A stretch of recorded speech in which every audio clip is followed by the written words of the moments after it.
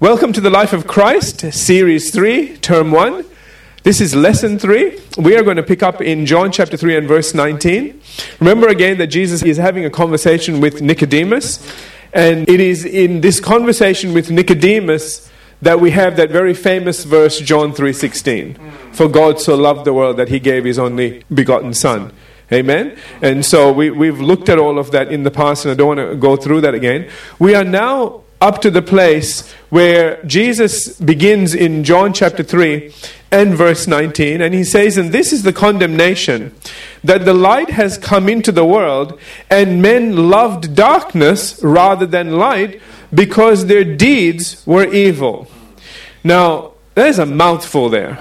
And we are going to look at this today because I believe that this is one of the key things that are going on in our society today. It is one of the things that really show us where some churches are in what they preach. And listen to me very carefully as I share this with you, because you'll begin to understand why some things will grow very quickly and why some things don't. All right? And why it is important that we choose to honor God with what we do rather than please men with what we do. A lot of people are looking for numbers to boast. This is how many people we've reached and this is how many people are coming. But see, God isn't looking for how many people are coming to your church. He's looking for how many people in your church come to Him. Absolutely. There's a lot of people that go to church that don't go to God. Okay? All right? And they wear their church like a badge of pride. Like, oh, I'm going to this place, and, they have churches here, there, and everywhere. And, so they puff up their religion and their status, so to speak, as a Christian on the church and what it's doing. That's right. God doesn't care about any of those things. God isn't going to say, oh, you're going to XYZ church. Whoa. Oh, come on in. I won't even judge. Just come on in.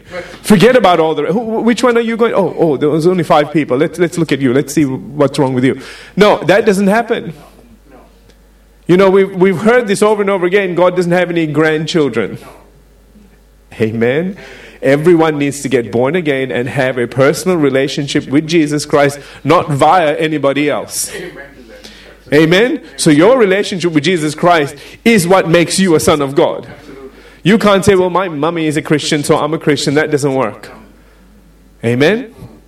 That is the same thing when it comes to a church. You can't say, I belong to this church, therefore I'm going to heaven. Hear me. All right? You go to heaven, you get rewarded based on what you are doing. Amen. Amen. Okay. So, let's read this in light of that. Didn't think all that was in there, did you? Okay. My job is to open your eyes to things. My job is to show you the depth of what Jesus is actually saying and what He's sharing. Do you hear me? And He says here, and this is the condemnation again, that the light has come into the world. Notice, the condemnation is that the light came into the world and men loved darkness rather than light. Notice why? Because their deeds were evil. So let's look at this. William Hendrickson in his commentary says that we may paraphrase the thought of the verse 19 as follows. Now, with respect to those who reject the only begotten Son of God, this is the divine verdict, that the Christ, that's the Messiah, who is Himself the light, came into the realm of fallen mankind, but though some accepted Him, by far the majority preferred and actually loved the moral and spiritual darkness of sin. Did you get that? And the reason was not that they were ignorant, having never heard the gospel, but rather this, their works were evil. Okay? So because of what they were doing, they didn't want to know. Somebody fairly famous had said, anybody that's a Christian is just in fairy tale land. I'm not quoting this exactly, okay? But he was sort of saying, well, the reason that they come up with all of this is because they're afraid of the darkness. And it's their crutch.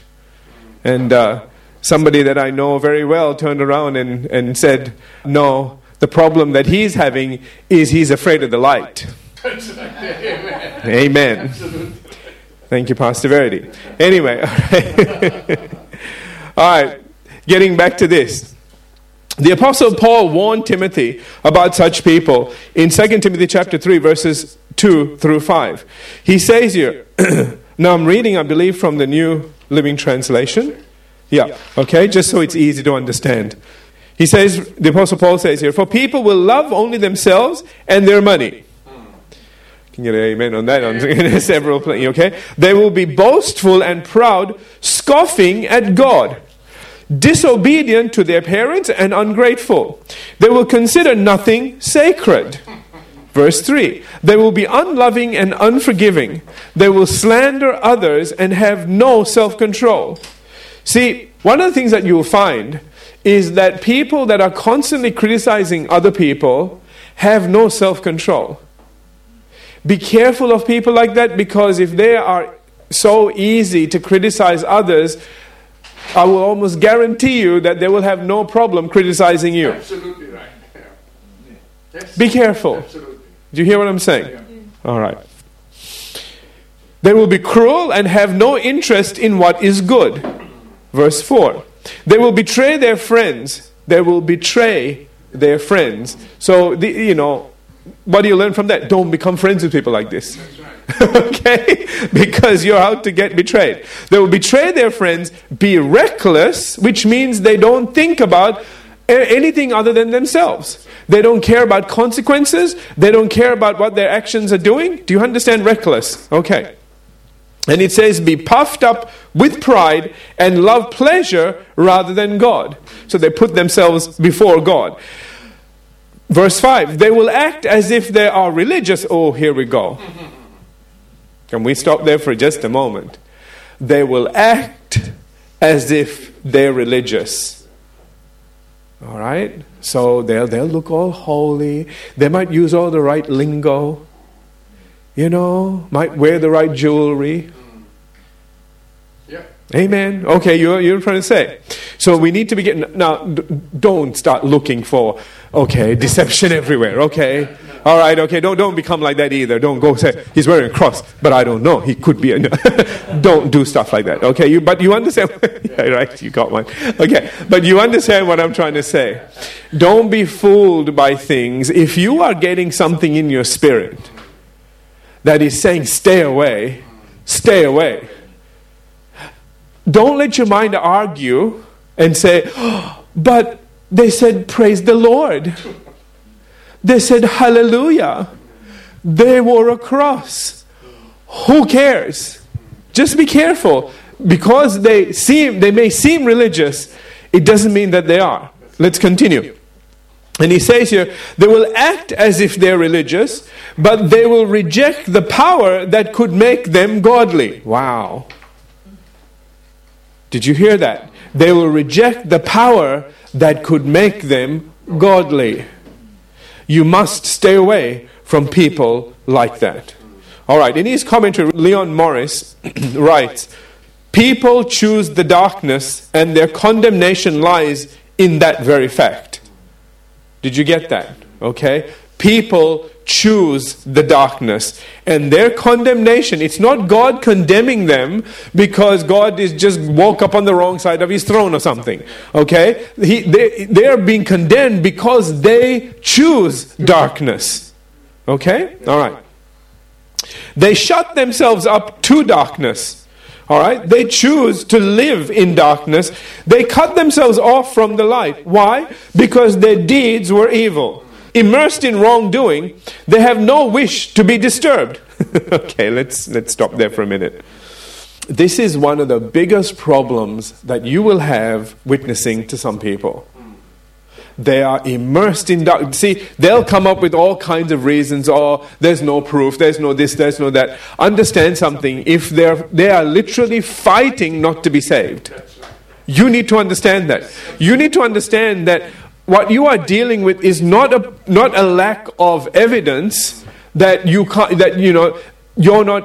haven't got enough facts to give them to get them saved. What you are fighting is their lack of wanting to be saved because of what they're doing and the ramifications of being saved. If they get saved, they need to stop what they're doing. They don't want to stop. Well, I remember a very famous preacher went to minister to this guy, His lifestyle had led him to the place where he was in hospital. Let's just say that, okay? And, he went to minister to him, and he was sort of saying, look, you know how loved ones call up and say, please go and visit my son. He really wants you to come and visit him. You go there and he doesn't want anything to do with you. Okay, one of those things, all right? So anyway, he says, look, I'm here, man. Let me just talk to you for a little bit. And so he was talking to him, and the Lord spoke to him and said, the problem, because sometimes you just think, what am I doing wrong, God? Maybe nothing. And so he just stopped and said, do you want to get saved? And the guy goes, no, I'm just having too much fun. And he was honest. At least you can deal with people that are honest with you. And so this preacher said, man, do you understand that your lifestyle has put you in this hospital? He goes, I know, preacher, but I'm just, I don't want to make a commitment until I'm ready to fully commit. That's it. Now bless his heart. At least he's honest. You can deal with people like that, and God can deal with people like that. God said, be hot or cold, don't be lukewarm. Absolutely. Do you hear what I'm saying? Okay, this guy was cold, man. I mean, he said, I'm cold. Okay? And, to his credit, the time came when God he called him up and he said, preacher, I really want to see you now. And called him back and he said, ever since you were there, came to visit me in the hospital, God hasn't stopped talking to me. And he said, he won't let me sleep. And I think maybe I need to give my life to the Lord. He goes, well, go right ahead. I'm here.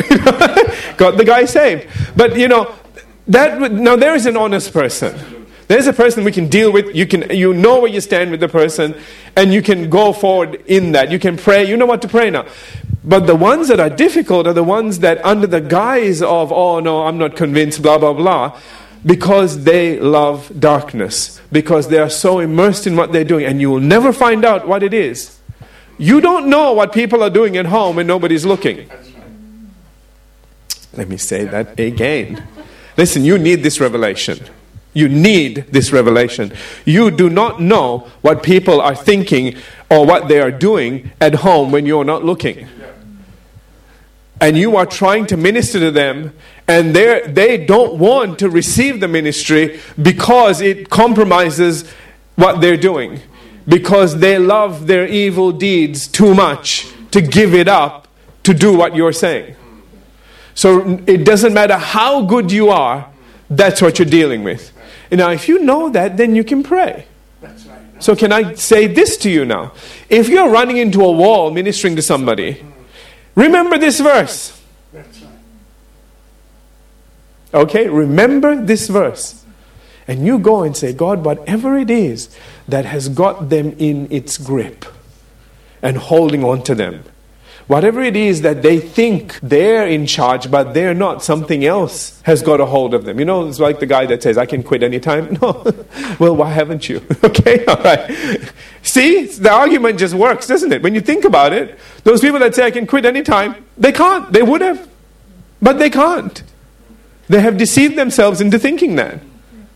Amen? And so that's what you're dealing with. A person that they think they're in control, they're not. And whatever it is that they are doing, the gospel is getting in the way of that. So you go pray over that with that wisdom, with that understanding. Let me move on because I don't want to spend any more time on that. All right, I hope you receive something from that. So again, he says, immersed in wrongdoing, they have no wish to be disturbed. They refuse to be shaken out of their comfortable sinfulness. Don't you like that? Their comfortable sinfulness. So they reject the light that comes to them and set their love on darkness.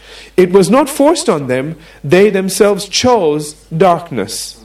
And in that lies their condemnation. Amen?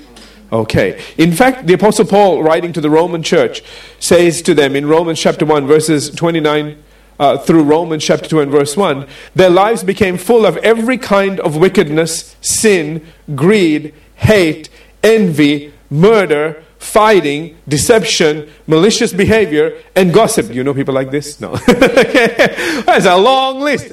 And you turn around and go, yeah, and that's their good qualities. No. Okay?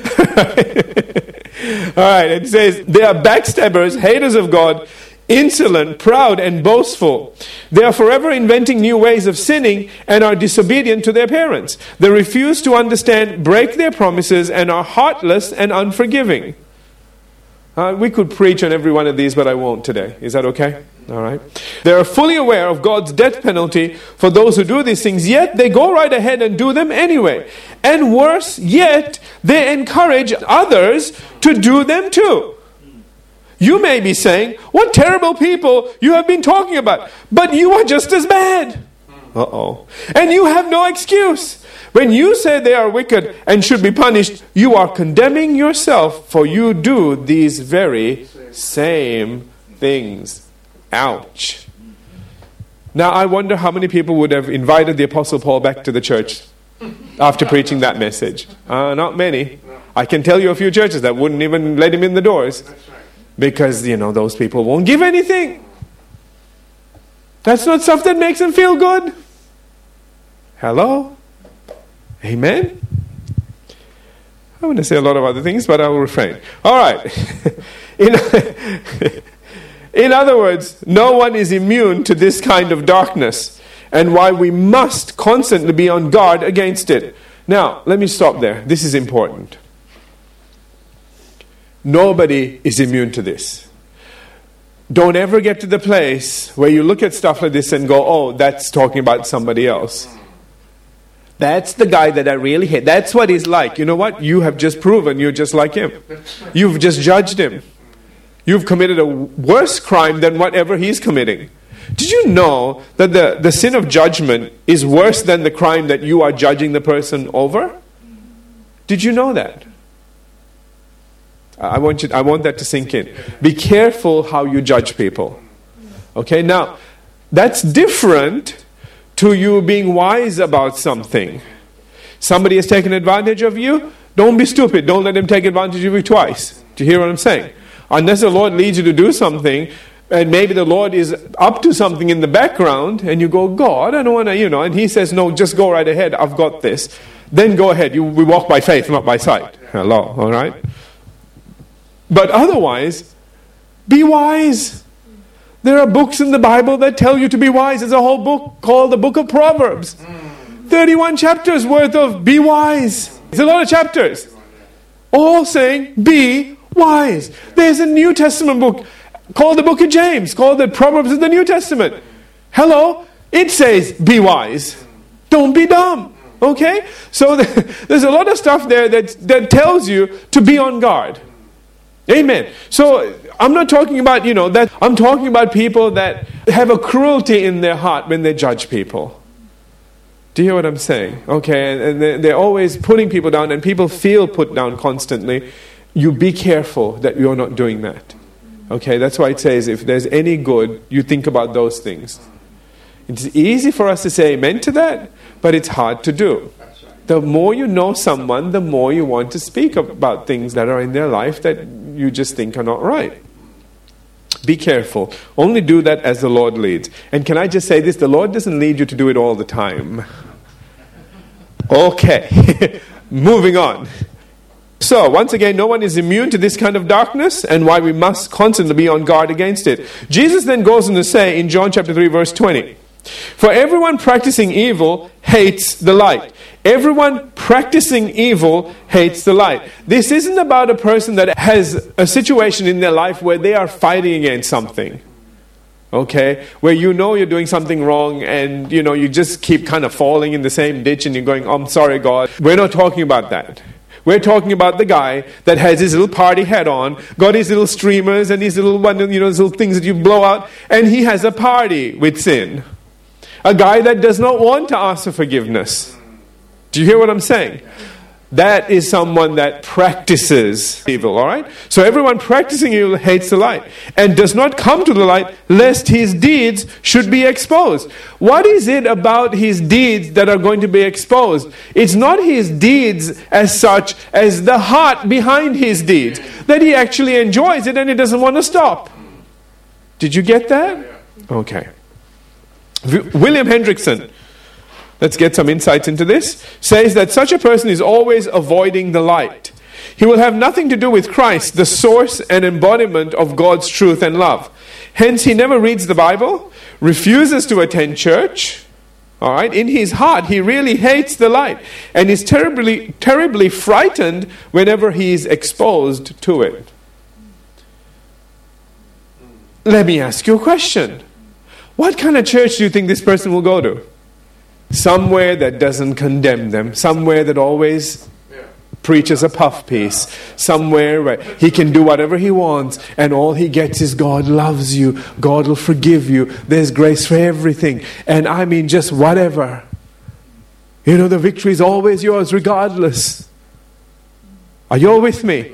See, because that's what tickles ears. That's what allows you to get away with things. There is no judgment on yourself. Remember again, you judge yourself. But in order for you to do that correctly, somebody needs to preach the word. Amen? And you need to understand there are some things that you need to... And again, with the balance that, okay, we're all on a journey. We're all going from glory to glory. Okay, from strength to strength, from faith to faith. It's a journey. We're not all there yet. Okay? But it needs to be a journey, not a campsite. Absolutely. Amen? All right? So that's what's important, that we keep moving forward. And you need to look back a year and go, wow, I have got better. You'll never be perfect. Hello? Okay? But you're better. You learned more. You're a little smarter, a little wiser. Amen? The things that used to just get you straight away don't anymore. The devil has to make a bigger effort now. Okay? And you're not so easy to trap and take down. Amen. Hallelujah. All right. Let me go back to this statement that was made. Again, he says, in his heart he really hates the light and he's terribly frightened whenever he is exposed to it. This was true of many of the religious leaders of the time who hated the light and resented having their evil deeds exposed, especially when it was in their own temple. It says in Luke chapter 19 verses 45 through 47, then Jesus entered the temple and began to drive out the merchants from their stalls. And he told them, the scriptures declare, my temple will be a place of prayer, but you have turned it into a den of thieves. And after that, verse 47, after that, he taught daily in the temple, but the leading priests, the teachers of religious law, and other leaders of the people began planning how to give him a bigger offering, how to bless him.